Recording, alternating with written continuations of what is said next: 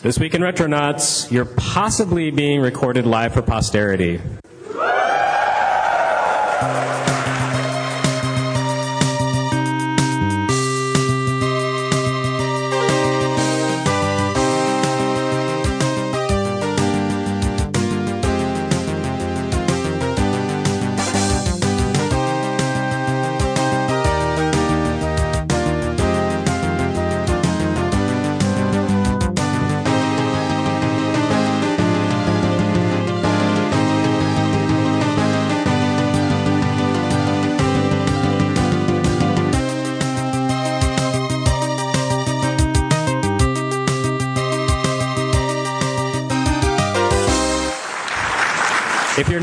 If you're not being recorded live for posterity, congratulations. You're the only ones who will ever witness this episode of Retronauts. Retronauts Live Episode 4, I guess is what we're going to call it. Unless it doesn't record. In which case, it's the missing episode. Or it can be lost forever like Leisure Suit Larry 4. Yeah, exactly. It passes it down as oral history. So hi, everyone. Thanks for coming to the fourth live Retronauts panel. Last time I was before all of you, we were talking about how we were shutting down the podcast, and now we're back in front of you, and the podcast actually isn't shut down, and we're like doing new stuff, and yeah, so I've got egg in my face, but I don't think people mind, do they? Okay, just checking. Someone said yes. Yeah. You may leave. I heard a couple of yeses. I'm sorry for those of you who take offense to my dishonesty. Your continued existence. So, what? What? No. So this week, I don't know, half year, this episode, yes, this PAX in Retronauts panel, we're talking about Retronauts versus 16 bits, which sounded like a really clever placeholder when I wrote it down a few months ago, and then when it came time to put the panel together, I realized, what does that actually mean? So these guys have some ideas about what it means, but first, why don't we introduce these guys? Hi, I'm Jeremy Parrish, as usual.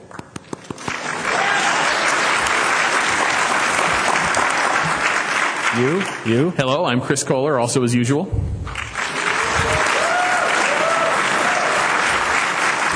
Thank you, people who catcalled. My room number is... the usual as of late, I guess. Yeah!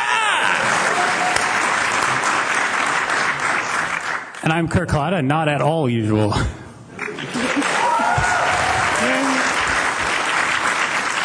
I definitely got the best scream. You did. Yeah. I'm kind of jealous. So, 16 bits. What is 16 bits? Guys? Are you looking at me? Yes, I'm looking at you. Well, the Mattel Intellivision. Exactly, yes. The very first 16-bit system was the Mattel Intellivision, but that's so what we're going to talk about that for an hour. Astro Smash is going to be the first game we talk about. We're going to devote 20 minutes to that, and then we're going to break for coffee, and then Microsurgeon, and then we're done. So I hope then I'm going to talk about my E-Tank coffee cup. Available from the guys at Fangamer down in the... That's right. Apparently we're doing the plug section now. Why don't we get all that out of the way right up front? This is ceramic. It's really nice. I'm going to pretend to drink out of it. I was on a morning show once. And did you ever like morning shows like with the two hosts and we talked about the video games that were coming out that year, and you know how they have the coffee cup sitting on the table? There's no coffee in it. What? Just a prop. Wow. So there's another plug to get out of the way. I'll do this before and after the show. I came to realize the classic console room, which is on the other side of this floor, is open until 2 a.m. So at least some of us are going to be there starting at 10 if you guys want to just come hang out and play old games. 10 p.m. tonight. I will remind you guys again at the conclusion of this panel. Also, if you like this, you should go to the Radio Free Nintendo panel, which is at 10:30, I think, tomorrow morning. And then tomorrow you should come to my panel, which is collecting old video games, and are your old video games actually buried treasure? And I think that's 16-bit. In the meantime, maybe we should actually do this panel. I know. I'm trying. That's why people are here. Trying to get all the shameless plugs out of the way fast. Right. So yeah, the 16-bit era is kind of a nebulous section of video gaming history, and it's technically about technology because the 16-bit processors that powered most of the machines in the late 80s, early 90s ran on offered 16-bit power, which means what the hell does that mean? It means nothing at all. It has to do with the processing power and the processor bandwidth of those machines. Whatever, that's all kind of technical. But there's a certain aesthetic about 16-bit games that you still see in some portable games, Game Boy Advance, DS, maybe even some 3DS games down the line. But for the most part, it was kind of condensed into that one period between the NES's dominance and the point where the PlayStation came in and said, look, 3D, polygons, they're great. So we whittled it down to 4 systems, right? Right. So there's the SNK Neo Geo, the TurboGrafx 16, also known as PC Engine. I agree with that. The Sega Genesis and the Super Nintendo. I forgot about my favorite part of PAX East, which is you just say a random name of a product and people applaud. I don't know. I said Mike. What? No, we say the product and then you. I said Microsurgeon and no one said a thing. Awesome Possum kicks Dr. Machino's butt. Yeah. Was that a boo for Awesome Possum? That was kind of the crowning pinnacle of 16-bit. Yeah, the mascot show over. Yeah. But, should we start with the We should start with the race to mascots. The race to mascots. Let's not. What? Really? Russia and the United States were in a heated race. Such an integral part of the... Okay. That was not an integral part. That was an unfortunate... It was like, when you get the cold, you get mucus. I'm recovering from a cold, so this is fresh in my mind and my skull. That's actually. Where your metaphors go to immediately. Like what's? I've been sick recently. My nose is full of snot. This is going to be a metaphor. The mascots were not the objective of the 16-bit era. They were just kind of a side effect of marketing and I don't know. So before the 16-bit era, the market was dominated by the Nintendo Entertainment System, both in the U.S. and abroad, I'd say, unless you count computers, which I don't.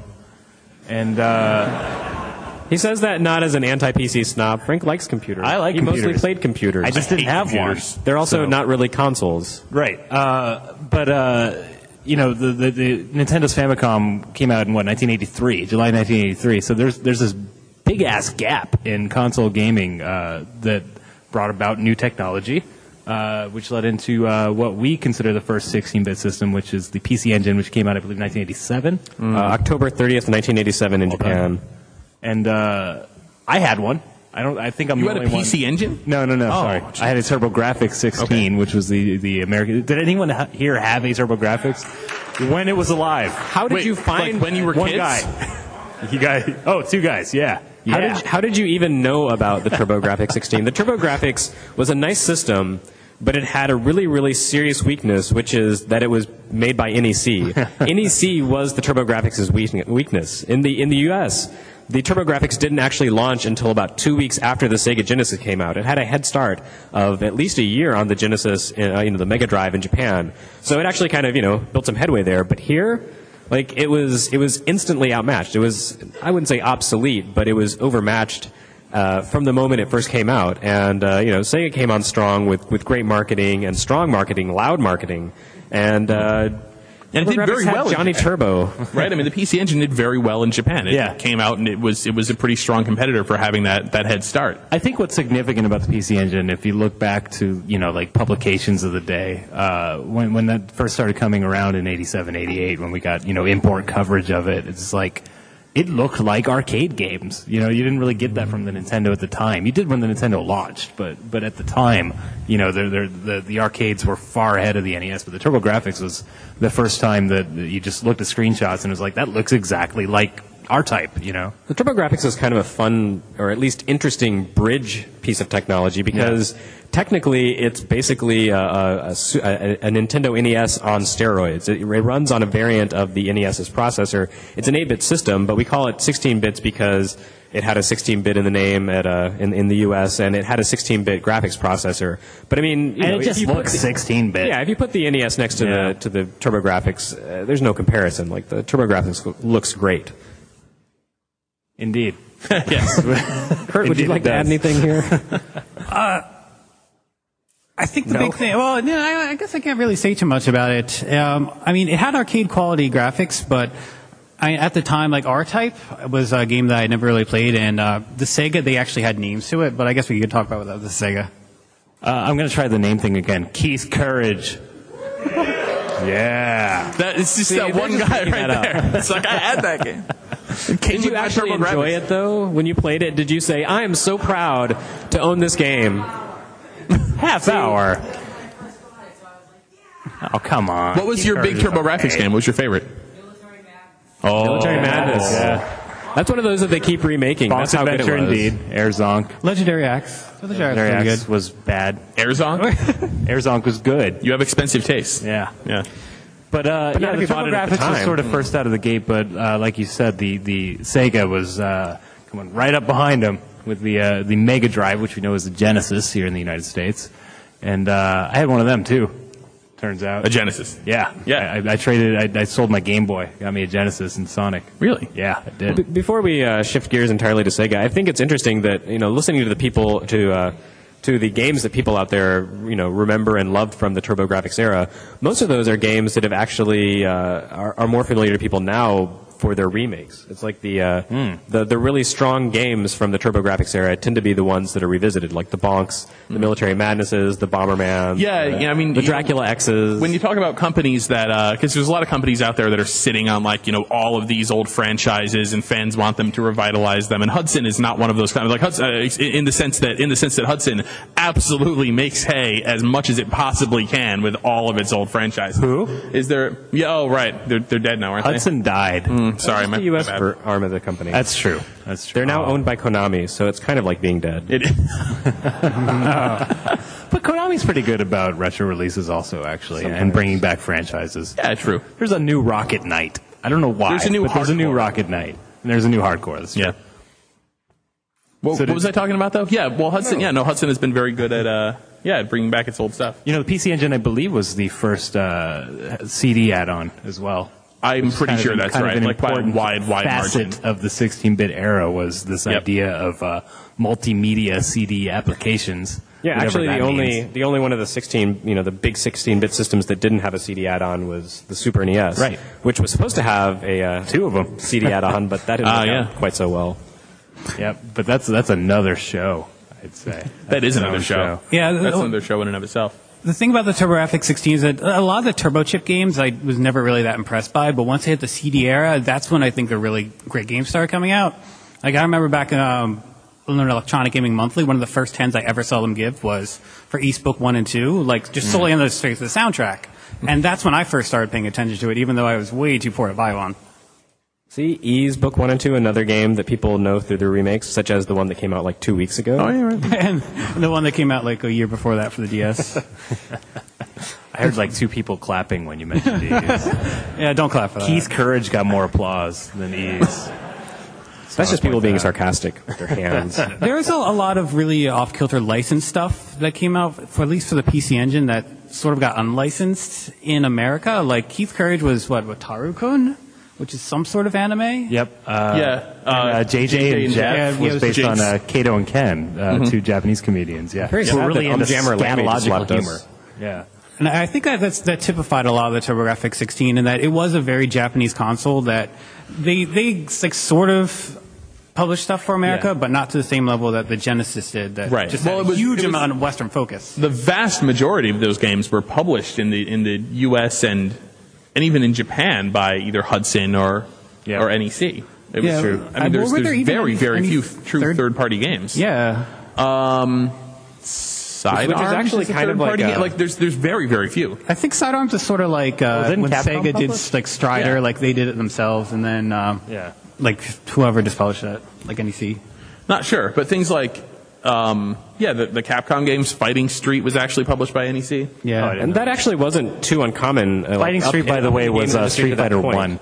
Sorry? That wasn't too uncommon for the games industry up to that point, because if you look back at the Atari era, Atari, and Coleco would publish and develop most of the games that they licensed from other companies. Yeah. The Sega Master System had 2 third-party games ever published for it, I think. Everything else was licensed in by Sega. Yeah, I think it's Parker Brothers and Activision. 8. I'm going to say 8. Yeah, so it wasn't very many, but basically Sega would license games like R-Type or Rygar. Or not Rygar, Raston. Oh, maybe Rygar. No, they did Rygar. And they would develop those themselves. So, the PC Engine was kind of an extension of that philosophy. A lot of those games were actually coded by NEC. Yeah, like Fighting Street, which, as Frank was saying, is the first Street Fighter, was the version on the PC Engine, or the TurboGrafx also, was coded by NEC. They just licensed it from Capcom.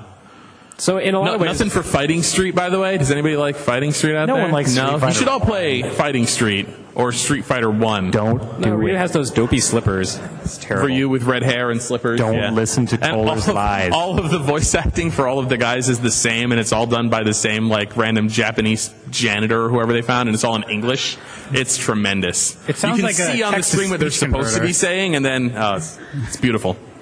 So kind of branching off of that point, I think the Genesis was a breakthrough in a lot of ways, the Mega Drive, because it was kind of a move toward a more Nintendo-structured licensing schematic, and it was a system that was, at the same time, considerably more powerful than anything that had come before on the console front. It was definitely more powerful than the PC Engine, the TurboGrafx 16, as well as the NES. Well, what I think is interesting, especially since we're talking about third-party publishing, so when the NES and the Master System were going head-to-head, Nintendo had this exclusivity clause. If you publish games for the Nintendo, you cannot publish that same game for anyone else. It has to be exclusive to the NES, at least in the United States, I should clarify.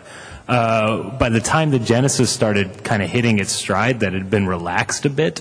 So the Genesis is kind of the first time that we started seeing, at least in America, cross-platform games. But it did very famously stop Sunsoft from bringing their TurboGrafx Batman game to the U.S. because they had published the Genesis Batman game, you mean? No, TurboGrafx. They never wanted to bring that here. That crappy Pac-Man game with Batman. Well, has anyone ever seen Batman for the TurboGrafx? I got the two confused. You're right. The awesome Genesis version to the U.S. That was not awesome either, but for different reasons. But okay. The TurboGrafx Batman game, you guys should look this up on like Moby Games or something. It's like this weird overhead maze like arcade game with Batman for some reason. And I actually got the story behind this. I don't know if I ever told you guys about this. Go on. Okay, so Sunsoft in Japan was making like a traditional, like sort of like the NES Batman game, but for TurboGrafx.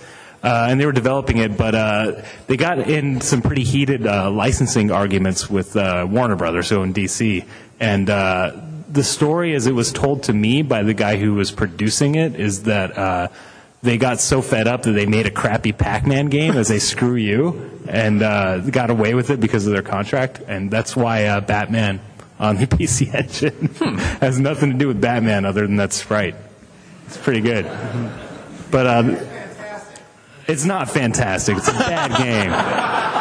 It's a very bad game. But yes, you said the music. Oh, the music, Sunsoft Music. Sunsoft was, one of my favorite game composing companies. So I agree with you on the music. But yes, was Kenji Eno at Sunsoft? I don't think so. Oh, really? No. Okay. All right. You thinking of Sunman? Oh, yes, Sunman. Yeah, that wasn't by Sunsoft. No. Well, it was going to be published by them, but anyway. So, yeah, Batman on the Genesis is a very famous example of that exact thing that we were talking about. Yes. There's this year gap between the Batman movie and coming out. The Genesis game came out in Japan, but all the magazines of the time, being EGM, I guess. For the most part, every month there was game player strategy guides in Nintendo games also. Every month would be like, still no Batman. We were never going to get it, and there's this hype for this damn Batman game for like a year in magazines, like this secret Batman game that you could only get if you imported from Japan because of this licensing restriction. And then we finally got it like a year later, and it was awful. But again, I don't know if we want to go off on that point at all, but Genesis, I think, is the beginning of sort of cross-platform gaming in the U.S., where you had options. Yeah, and companies, really seeing a lot of opportunity there to publish games in the Genesis, because it's not like anybody was fighting with Nintendo over the right to publish their games on Master System, right? So, right. But the Genesis, that actually started increasing tensions between third-party publishers and Nintendo vis-a-vis their policies. And the Genesis, represented, like I said before, a huge step technologically over anything that had come before. It was running on a Motorola 68000 chip, which is, the same chip that they used in Macintoshes and I think in Amigas also. Yeah. So it was, it was not some dinky little machine. It used a very powerful and also very familiar, very well documented chip. So that made the platform very easy for people to approach. So you could have people like Treasure come in and just do completely ridiculous things because everyone knew how to really squeeze the most out of the 68000 system. Gunstar Heroes. Well, you said treasure. I was thinking more like Yu Yu Hakusho. I think you can see a lot of that passion when it came to Konami and their games that they put out, like Contra Hardcore and Castlevania Bloodlines. Like, Castlevania Bloodlines is a Castlevania tech demo. They just put so many weird random stuff for reasons nobody can really understand. Like, one level was upside down, one level looked like it was viewed through like a shattered mirror, and there wasn't any rationale. It was just because somebody at Konami decided to, screw with it for fun. It was weird. Like a lot of Genesis games come across as being like cracking scene intros. You know what I mean? Yeah. Like where people would just squeeze the hell out of a computer, like a Commodore 64, and just have weird 3D effects for no reason. I think like the Adventures of Batman and Robin. All right, two guys. That was even crazy. Did you say Batman on Genesis was crappy? Batman the movie on Genesis, The Adventures of Batman and Robin, based on the animated series, is a very good game. It's like a shooter platform game. Yeah, it's sort of like Treasure, but not nearly as well balanced. But graphically, it looks amazing. It has this really, really awesome techno soundtrack by Jesper Kyd, who still does like the Assassin's Creed soundtracks nowadays, and it looks incredible. So we were talking about how the Genesis was easy to develop for, but I don't think that was true of the sound chip, based on every third-party Genesis game ever sounding like garbage. Yeah, I don't know what the story with that was. There's three instruments. There's wah, and there's fart, and there's bleh. No, there's also... Every bit of tech documentation I've ever read is nobody really understands how it worked. And you can see that nowadays with any Genesis sound emulator, even on commercial products, does not sound right. It's true. Like, no one's really gotten the Genesis emulated correctly sound-wise, I don't think. At the same time, that kind of, like, weird coldness of the Genesis sound chip is something that made the system seem so, I guess, futuristic when it first launched. I agree with you. When those games came out, you were used to NES sound or, whatever sound your sad little PC could generate. But then you got these Genesis games, and it sounded like they were being recorded by this... like an alien jug band from the future, and everything was like really cold and harsh and just felt really bleak. And even a game like Super Ghouls and Ghosts, which was very medieval, had very lush graphics, like it just felt kind of stark and barren because of that soundtrack. And it really it just lent the whole system this kind of sense of like, this is something different. This is creepy and new and futuristic, and I like it. It really benefited games like Shadowrun. Yeah. There's a delay on that one. It had a very dark and gritty sound to it, especially Thunder Force 4, Lightning Force had a really, really rocking soundtrack. Same thing with Musha. Like, anybody could really do that sort of rock soundtrack. It had a really unique sound. But Sega wasn't alone on the market forever. The 16-bit era. That's true. Eventually, the Neo Geo came along. That was then shit got real. Wait, so did anyone actually own a Neo Geo home console? Back in the day? Back in the day. You, sir, what was wrong with you?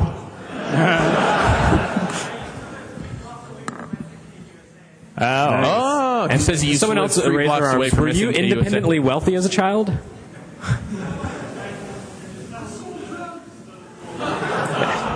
Can you say that louder? You can go to the mic, actually. Yeah. Maybe. Does the mic work? I don't know. We'll find out. Okay, it works. I got a nod. I just had a little bit of a disposable income at the time. Just a little bit. A little bit of just a few thousand to spend on a couple games. A few extra the Neo Geo and launched the MVS retailed for $650, $649. Is that right? And that wasn't with a controller, right? That was the base no system. No plugs, no controller. Right, yeah. Have you guys seen the cartridges? They're like encyclopedia volumes that you they come in these nice big thick plastic cases. Yeah. But of course, that was the whole selling point of the Neo Geo. It's true. What, the cartridges were really big? Yes, that you could kill a man with a cartridge and take his money, and then you could subsidize your Neo Geo habit. Well, it was big, expensive, like hi-fi. Like, you are on the cutting edge of technology. And back then, cutting edge was not like sleek and small like it is now. It's like, it's a piece of furniture. It was the 80s. It was conspicuous consumption. But yeah, the Neo Geo was literally an arcade experience at home. The MVS that plugged into your television was the same as the AES, or did I get that backward? Whatever. That was the arcade unit. They ran the same games basically, although there was like some kind of mod you had to do to get them to work interchangeably between systems. Yeah, a home system won't run arcade cartridges unless you have a converter. Yeah. Right. And it's vice versa. Yep, and basically the only difference is like the coin drop mechanism, I think, for most games. Yeah, so you would play a game in the arcade, and then you could go home and you could play that exact game at your home on your television. But if I spent like $1,000 to play Metal Slug at home, why would I go play it in the arcade? Well, because Frank, the Neo Geo also offered an innovation called memory cards, which you might be familiar with the PlayStation or other systems of the modern era. But the memory cards allowed you to plug in the memory to your home console, play a game, save your data. Like if you played Baseball Stars and progress through the season.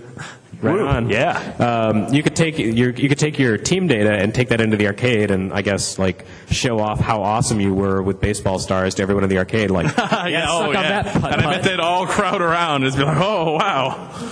You get so many girls doing that. Stats. Yeah. Walk out with a girl on each arm. Yeah, it still happens. Baseball Stars. Still. The Neo Geo, when they were doing the home stuff, they really brought out the big boy gloves when it came to advertising. You remember the advertisement with the hot dog? I do. If you're not eating the Neo Geo's hot dog, what is it? You're just a weenie or something like that. You're just it was like a picture of a hot dog, and it had a lot of graphs showing how many more bits it had. Yeah. I remember a bulldog being very prominent. And it was muscular. the competition was Squirrel Burgers. No, it wasn't a picture of does anybody know? It was a picture of a hot dog, and then it was a picture of a Chicago-style hot dog with the pickles on it and shit. And it was anyway, this is our system is better because it has more shit. Stop talking about wieners. There was this one really that's all I think about. Slightly racy ad, which I never saw actually ran anywhere. It was this one guy and his wife. She's dressed in lingerie, and he's busy ignoring her play something really stupid like this one Contra code called Cyberlip. And it was just very awkward. I love that name. I don't want to kiss that. No. Not at all. But Neo Geo. Yeah. I think the Neo Geo was kind of to Genesis as TurboGrafx 16 had been to NES. It ran on the same basic technology, except it was amped way up. It was the same 68,000 processor that you saw in the Genesis and the Macintosh. It ran at twice the speed of the Genesis's. It had way more RAM. Well, no, it had about the same amount of RAM, but much more video RAM. And it had, I don't know, the hardware was really crazy and had kind of some weird quirks to it. But it was still a viable system all the way up until the beginning of last decade. They were still making games for it. Yeah, and they still looked really, really good. Stuff like what were some of the later games, like The Last Blade 2? Mm-hmm. Last Blade, Garou, Mark of the Wolves. Yeah, Mark of the Wolves, yeah. Metal Slug, all the way up to 5. Yeah, the later Metal Slug games. That was running on a system that came out at the same time as the Genesis, but they were making games up until 2004. Yeah, and it's weird. You'd get Dreamcast ports of the Neo Geo games, and they're not as good as the games that were made for a system that was a decade older than the Dreamcast. I mean the Sega Saturn was, by all accounts, a 2D powerhouse, but it still had some trouble with running certain SNK games that had Neo Geo origins. It's pretty impressive, but it was also really, really expensive. Yeah, no one had it. So only 2 people in here could even afford one. So that's why they came out with the Neo Geo CD, which was basically the same system but cheaper, and no one bought that either. Nope. Yeah, by that point it wasn't the price, I don't think. Well, at that point it's do you like fighting games? That aren't Street Fighter 2? Well, if not, then you should get something else. You wiener. The Neo Geo CD is kind of weird because the big selling point of the Neo Geo games, which is that they had huge memory capacity, no limits, everything. Everything could be huge. That actually worked against the CD player because it had a single speed loading time. So that's what I have. Those huge game ROMs took forever to load into your system. They had to load in the entire thing all at once because there was no. They just took the ROM and dumped it on the CD and then loaded it in as if it were a cartridge. So basically, you put the game in and you had to watch this loading animation of a monkey juggling a ball or something like that for a week, and then you get to play Fatal Fury 2. Yeah, I think the first time that someone spent a minute and a half loading a Fatal Fury level or fight, and then finished the fight in 30 seconds and had to load the next one for a minute and 30 seconds. I think that kind of took the bloom off the rose, as they say. They really should have done it on laser discs to keep with the theme. Maybe they could have teamed up with Don Bluth and gotten him to illustrate Metal Slug. No. No? But Neo Geo was an interesting thing. We mentioned the Turbo CD and the Neo Geo CD. Should we mention the Sega CD, or is it Snatcher? But that was actually a PC 8801 game. But it was better on the Sega CD. Oh, okay. Yeah, I think of it as a Sega CD game despite its origins. I think they really went all out for the Sega CD version, which is awesome, as people in this room can attest to. But Sega CD... prize fight. For my money, the game that kind of like defined the Sega CD and really made it worthwhile came at the very end, which was Lunar 2, and it was pretty much a traditional RPG in the Japanese style. Not really that much different from the original Lunar, but except for the fact that like Working Designs broke the American version. You had to spend MP to people save. bitch about that, but I did not have any trouble with that game. I didn't definitely because I played it on the PlayStation. Mm-hmm. Yeah, but the animation that they put into that game, I think cutscenes are kind of past their sell-by date at this point. But back in 1995, the animated cutscenes that showed up throughout the game, those were absolutely phenomenal. They were beautiful, and they told a really interesting story, and they told it well. And they really made the game I don't know. I recently had kind of an online discussion about which game had the most amazing intro of that era, and people were saying Chrono Trigger was so awesome. But if you hold up the intro to Chrono Trigger, which I love, next to the intro to Lunar 2, there's just no comparison. Lunar 2 is the cinematic. It's interesting, it's beautifully drawn, and has really great music, and really just kind of pulls you in and makes you want to know what the game is about. ActRaiser has the best intro ever. Where isn't that just like a spinning logo? Fuck yes, it's a spinning logo. Spun the shit out of that logo. The Sega CD is also notable for being the only system to have a game with hip-hop duo Crisscross as a star. Also, Marky Mark, I think. Marky Mark. Actually, let me tell you about my iPhone game in development that's going to change that. Oh, yeah? Crisscross is back. Yeah. Can you make their video this time again? In pod form. This time, you make them jump. Fuck! Could have made $1 million. Gave that shit away. That was a pretty good joke, Chris Kohler. I like that one. One of the reasons I love the Sega CD was it was in that CD-ROM era where all the big PC games are coming out, but my family couldn't afford like a $2,000 computer. But they ported a lot of those games to the Sega CD, and a lot of them they were kind of bad ports, but that's how they got me into it. They had Monkey Island, Dune, Wing Commander, Rise of the Dragon, and some of those they even added stuff with that you weren't ever put in the back of the original PC version, which still makes them kind of relevant. Like Rise of the Dragon is kind of an iffy adventure game by a Sierra subsidiary, but it has really, really good voice acting. And it has a character named The Jake, which I always like. The Jake. I think more people need articles in their names. So we're kind of past the halfway point here, and we haven't even touched on Super Nintendo. Yeah, I kind of want to rock through this so we can get questions. So we can get the questions. I tried to live. segue into it a little bit, but I was serious about the ActRaiser intro. That was the moment for me that blew me away technologically with 16-bit. All those things happening at once. I played Mario World and loved it and everything, but putting an ActRaiser in the Super Nintendo for the first time with not only them doing that chintzy Mode 7 thing with the logo spinning up to the front, but the incredible use of the sound hardware, the really, really great sound programming, and that yeah. Let's hear it for the Super Nintendo. I can still listen to that music. I'd listen to that and to Secret of Mana's soundtrack right off this. So right off the OST, and I can still listen to that to this day. It's still beautiful Chris stuff. Kohler, what you're saying is that the best thing about Nintendo's Super NES was the Sony sound chip? Yeah. Thank you, Sony. But yeah, that for me was my personal moment where I realized that we had, crossed the line and that video games were now going to be showing me some pretty amazing stuff, graphically and sound-wise and in terms of presentation. And I feel like it totally lived up to that initial promise of seeing that ActRaiser logo, not only the game ActRaiser, which was awesome, but the rest of the 16-bit era. The Super NES library is kind of weird because I feel like the games in the first 6 months or so were so much more experimental and innovative, and people were really trying crazy things with all this new hardware power that Nintendo gave them. Ultraman. You compare stuff stuff like Contra 3, Super Castlevania 4. Level 4 of Super Castlevania 4 is in itself pretty much the ultimate Super NES sales pitch. It's like, here's every ridiculous thing that the Super NES hardware can do, and you can whip your way through it. That's awesome.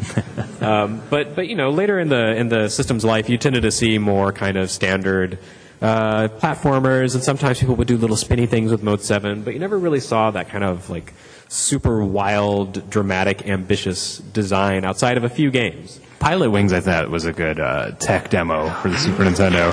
I mean, that's the one that really solidified the sort of like scaling and rotation thing to me. When you're skydiving and you're actually seeing the ground come up, like that was revolutionary to me at the time. Like I felt like I was actually inhabiting a space. I didn't really feel like that on any other system. Yeah, it was Mode 7 was a very, very simple thing, right? It was sprite scaling and rotation. Yep. But if you used it correctly, you could, which most people did not. Which most people did not. But if you were able to use it correctly, you could really give people for the first time that little glimpse of a taste of a 3D world. Yeah. I always appreciated when developers used that Mode 7 effect really subtly. Like in the Final Fantasy games, when you go out into the overworld, the world just kind of tilts back a little bit, and some sprites pop up, and it gives you this real sense of depth that you couldn't get from other systems, before the 3D thing took over. Well, that's like, that didn't like blow your mind or anything, but it really created this kind of sense of like, oh, this is something a little different, and they're really trying to give me a sense of like this vast world that I'm exploring and well, that's kind of like what you were talking about with the Lunar 2 animated cutscenes, is that when you look at the beginning of 16-bit and towards the end, it's people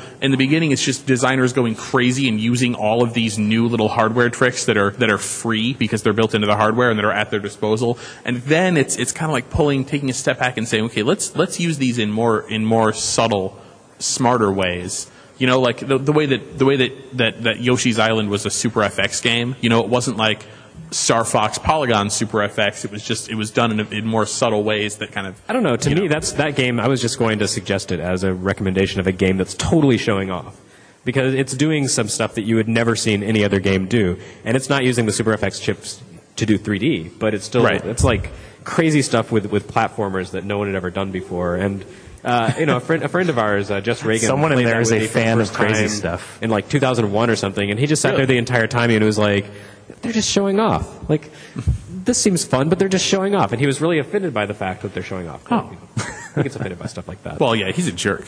I think... here in the audience today? No.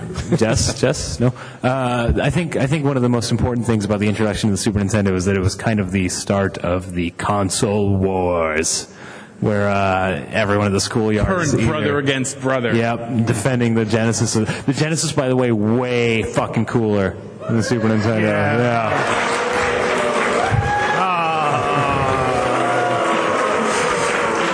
Genesis was like the punk rock system, like Nintendo was like the soft like Disney system, and then Genesis came in with like it's jazz. It was like in your face. It was really cool. It was like the Looney Tunes to like whatever the fuck Mickey Mouse was doing. Genesis was just awesome, and it welcomed me to the next level.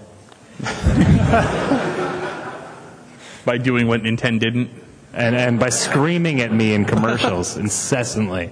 And also Sonic the Hedgehog was really cool, and blast processing was also the Play cool. It Loud campaign, which they got back in. What does? What? Doesn't suck. What did he say? Dance with zombies. Okay, you're right. Eventually Nintendo caught up and they started detonating fat people in commercials. Yeah, it didn't really work out for them, did it? Yeah. Because Sega was cooler. They did the Play It Loud thing as a desperate attempt to combat Sega's amazing marketing. When their ad for Super Punch-Out was pictures of battered women. In your fucking face. But I think one of the most notable things, we were talking about this at lunch, when Sega was coming out with Sonic 1, and Super Nintendo had, Mario World, they actually had public demonstrations where they're like, here's Mario World, and here's Sonic. And, when you put them, next to each other, Sonic looks a lot, faster and meaner and sleeker than Mario World, which is a better game. Does Sonic have 96 exits? I don't think so. Whoa, 96. 96. He doesn't have a yellow cape either. And when you beat the game, do the enemies turn into pumpkins? No, I don't think they do. No, they don't. There's just a fat guy juggling. It's a little more subtle. You have to appreciate. It's the difference between like a wine cooler and a really great wine from Napa. And I should say my rant just then about Sega being cooler was based on me being a child. In retrospect, the Super Nintendo had a better library. I'm just going to put that out there. Fair enough. Think a lot of it appearing to be cooler had to do with the sports game stuff at the time. Yep. Was at least back then there was the perception that Electronic Arts supported Madden and NHLPA and all that sort of stuff, but the Sega versions were always better. And had Deion Sanders on the cover. Yeah. Mm-hmm. I think that was Deion Sanders. Super NES had Bill Lambert's Combat Basketball. That's true. It did have. Come on. And it had that crappy Mode 7 NCAA basketball game. Do you remember that? It was all like, look, it's moving. The court. It was like playing basketball in the top-down stages of Contra 3. Who doesn't want that? Yeah, the Sega had a pretty significant amount of Western support because it was much more popular here than it was in Japan. Yep. So you had Electronic Arts, and they put out a ton of stuff, and most of it isn't very good, but it exists. There's some interesting RPGs, though, like Technoclash, which has, it exists. It has sort of like an awesome dude, like passing a spell against a Terminator or something. It's really, really awesome looking. But Sega had a pretty significant amount of games that they published, too, like the Sega Technical Institute. Well, those the guys that I think developed Comic Zone? Yep. They did Sonic Spinball also. They did... the Ooze. No one for the Ooze, huh? Yeah, no one. So that's all right. I think they did a lot of work on Sonic 2 and 3 also. Yeah, that was our friend Mark Cerny. Yep. And Steve Wojta, who's been on Retronauts, was a Sega Technical Institute employee. That's right.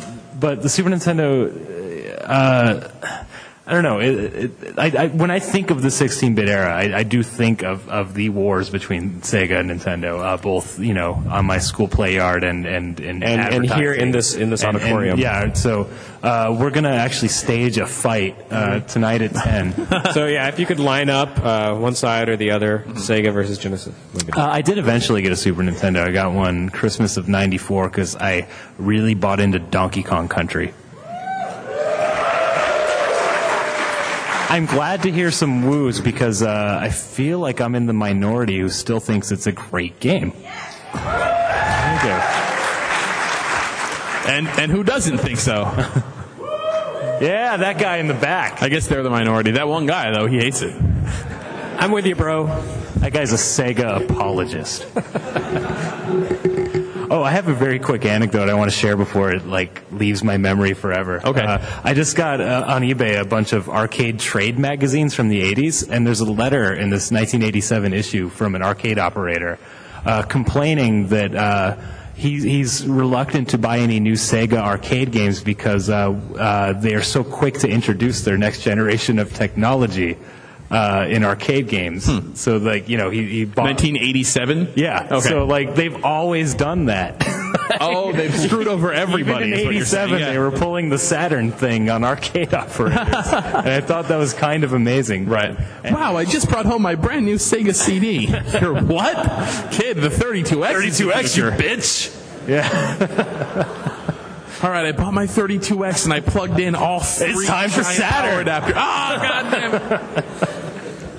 So, in summary, Super NES is awesome. Yeah. Yay! Anyway, I think we've probably talked enough now. I think I want some other people time for to talk. questions. So there are the whole thing about Retronauts now is that we're lazy and we just want to bounce off of your questions. Two microphones. It's better to the microphone there. No. Stand up and then walk to the line up at the mics. Don't just raise your hand. So there's one in either anyone who wants to talk. And let me raise the stakes. Before this podcast started, I found $5 on the ground, and I could keep that myself. But I'm feeling generous. So whoever asks the most awesome question of all, you get this, I would say shiny, but I'd be lying, this not so shiny $5. I do Make want it good. That's mine. I want to share something before the questions start while people are lining up. On the show floor today, Video Games New York is one of the booths. They sell old games. I got this Famicom game. It's called Action and Adventures Sherlock Holmes. And I don't know how many. Like Professor Layton. It's exactly. It is high concept. That is what it is, right? It's actually an action game where you are Sherlock Holmes running around the streets of London, gunning people down. I'm not making this up. So it's the Robert Downey Jr. movie. And it's got a drawing of a pig on it. So I'm really looking forward to going. That's the rare variant, the pig drawing on the back variant. All right, and before everyone takes off, just a quick reminder, tomorrow's 1UP meetup. I'm sure you have something that's either in your seat or sticking to your butt right now. That's tomorrow at 8 p.m. at the Whiskey Priest Irish Pub, which is like 2 blocks away, really close, so there's no excuse not to go. And also, 10 p.m. tonight, we're just going to be going and playing old video games in the console classics. The classic console room. There's 2 console rooms. We're going to the classic one. So come, I don't know, kill us a play classic video. Yeah, right. All right, so should we start on the left here? I say on the left. That's how we read in this language. Hi. Hello, who are you? My name's Justin. I'm from Cincinnati, Ohio. Hi there. So, Jeremy, you made me think of this question since you are obviously cosplaying as Michael Jackson from Moonwalker. I don't see it at all. He was wearing white, dude. I'm like evil Michael Jackson, if anything. I'm going to kill your kids, not save them. Do you guys... That's terrifying. Do you guys have any favorite licensed games like that are kind of hidden gems that you recommend that folks like us play? Do they have to be good or just silly? No. Sherlock Holmes action. Square's Tom Sawyer for the Famicom. Yes, that's a good one. Guys, specifically 16-bit. 16-bit Super Back to the Future 2 on the Super Nintendo. It only came out in Japan, and it's this really weird platform game where you're super deformed anime Marty McFly on a hoverboard always, and you just run and jump on like cops shooting giant bullet bills at you. It's not a good game, but it's really silly and funny, and you should at least like watch it on YouTube. It wasn't released in the U.S., but The Violinist of Hamelin for Super Famicom is actually a really fun platform kind of action game based on a Japanese manga or anime or something. Anyway, the gimmick is that you're a dude who runs around playing violin at bad guys, but there's like this little girl who follows you around all the time, and if you want to beat the bad guys, you just like pick her up and chuck them at the bad guys. It's pretty awesome. Wait, is that a license? Yeah, it's licensed. Okay. Totally licensed. I honest to God don't think I've ever played any licensed games for the Genesis or Super NES that I thought were really, really great. So now I've learned about a couple. Great, remember? Oh, okay. Aladdin oh was my a great God. Okay. Sorry. Oh, Mick and Mac Global Gladiators. What I meant to say is I have a shitty memory. Yeah. I don't know. Aladdin is not a hidden gem, but yeah, Aladdin is pretty good. And actually, the Super Nintendo version, if you haven't played that, is also pretty good. Not as totally good. different game. Yay! That was a great question. That was a really good question. No, actually, hold on, because it was such a good question that I don't know if you know, it's the Retronauts PAX East tradition that people who ask good questions get prizes. Retro video games. Well, we got the $5 prize. Do you have another? I have for you a very rare NES game. It's Sesame Street 1, 2, 3. This game contains 2 games on it, Astro Grover, and another game, I don't know what it is because most of the label has been ripped off. This will get you ready for Double Fine's Connect. Ernie's Magical Shapes, is that the other one? Wow, someone... Here you are, sir. Maybe. Sesame Street 1, 2, 3.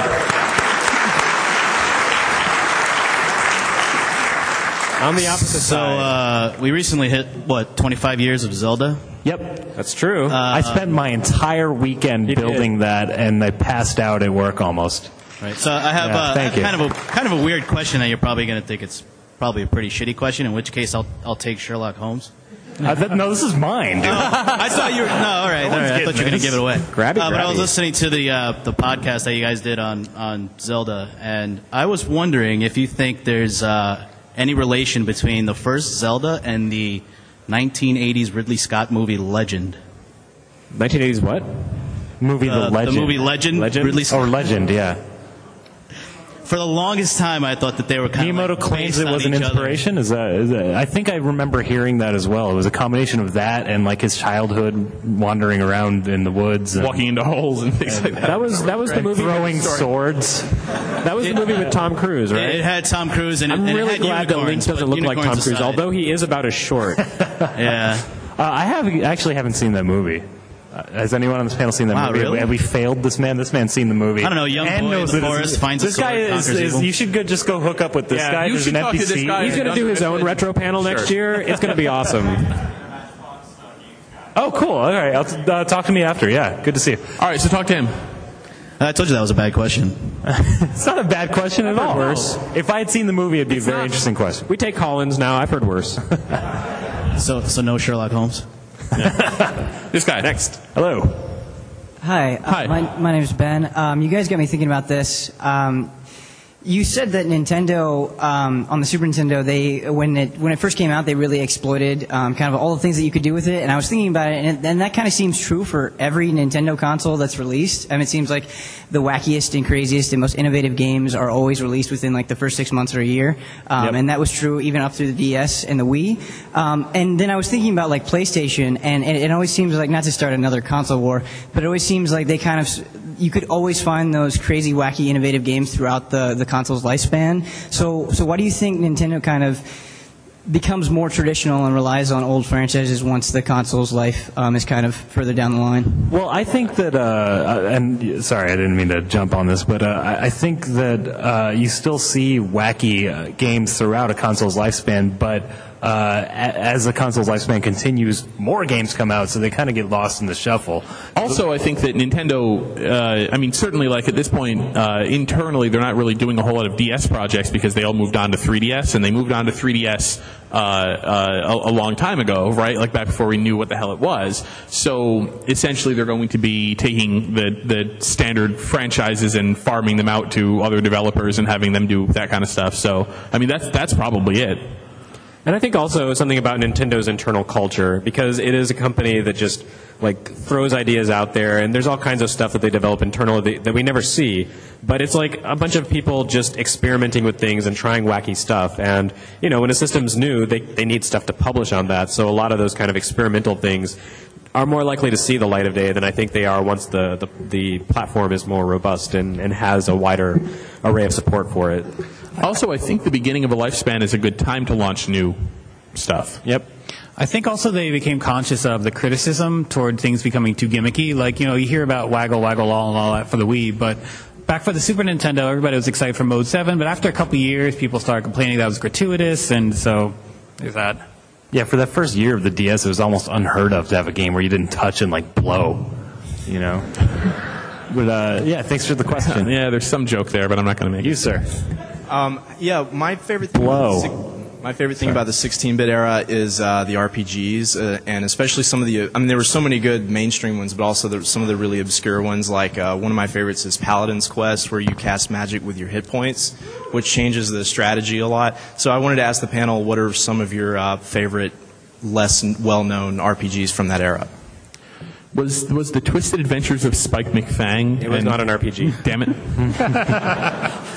Lagoon? That game was terrible. Good. I have maybe through like some sort of Stockholm syndrome, but I have grown to love Brandish by Falcom, which is a game that really, like, from the minute you start playing it, you realize that it hates you because your character is always stationary in the center of the screen. He always faces up. And to turn, you actually rotate the screen 90 degrees, and it's disorienting and horrible.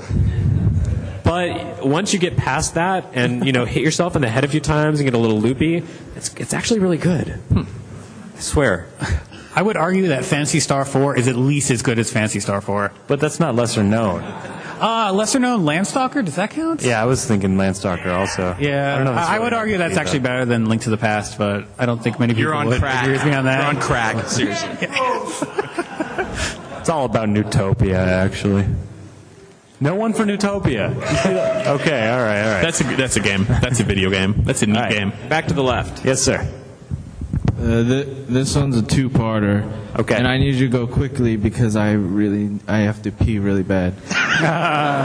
But first of all, I would like to say I'm disappointed in you all because I find the 16-bit era is a great time for experimentation.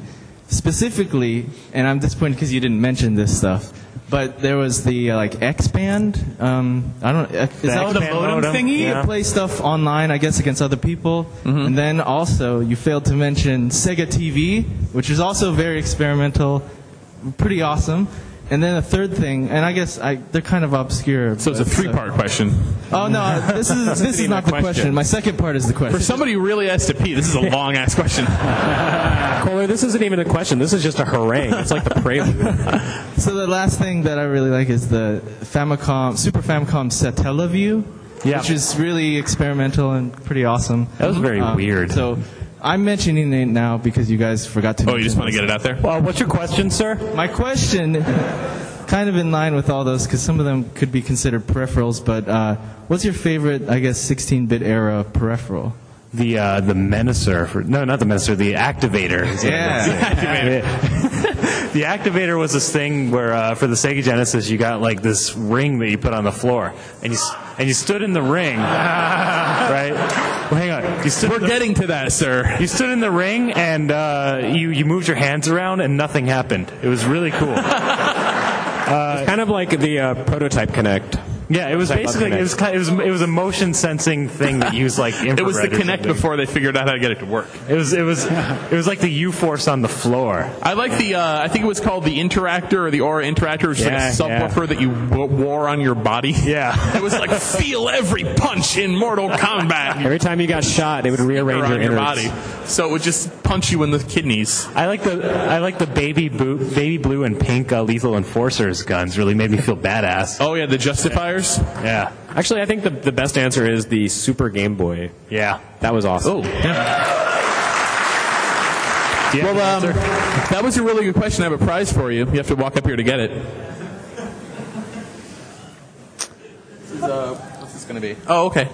This is a copy of Pac-Man 2: The New Adventures for Genesis, which is it's an adventure game in which you sort of indirectly control Pac-Man. And it's pretty sun faded, the label, and you might want to just spray some Lysol on this before you play it. But yeah, I have some sanitizer right here if you want. Yeah, that is not a joke prize. That is an excellent. Has anyone played Pac-Man 2? I would sanitize that down. Pac-Man 2 is amazing. He actually did it, by the way. Now we get to see what happens when you put alcohol on it. They told you never to put alcohol on video games. So since this is a 16-bit thing, I urge you all to at least look up Pac-Man 2: The New Adventures, which is. Good man.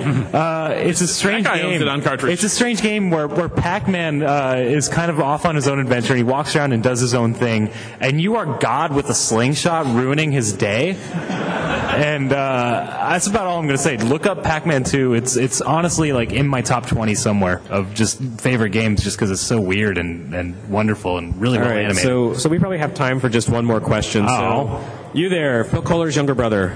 Wow, yeah. Hey, John Hurst from Tennessee, and actually he stole my question because I was also going to talk about the Activator, but I have a backup question. What is your regard on the Super Nintendo CD, the failed project between Nintendo and Sony? I think it tastes like just desserts. It eventually became the PlayStation, and it pretty much creamed Nintendo during the N64 era. And they kind of brought it on themselves by dicking around Sony and sneaking around behind their back with Philips. Based on what I know, I mean, who will ever know the full details? Yeah, I mean, that's one of the most interesting stories that everybody gets wrong about that era.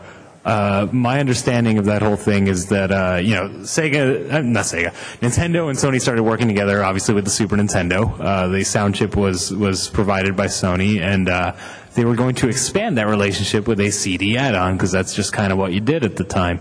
And I forget why did they split from Sony ultimately? My understanding is that Sony wanted to take a certain part of any game that was published for the Nintendo PlayStation, and Nintendo is very, very fond of its licensing fees and its royalties. And basically, Nintendo signed a deal that they didn't like, and they didn't realize it until after that. They didn't have full control like they want. So they.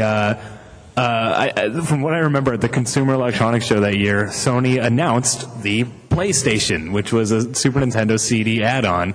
And then the next day, like literally the next day, Sega and Philips announced the Philips Super Nintendo CD add-on, and that they're no longer working with Sony. What's that? Ask for a demonstration. What does that even mean?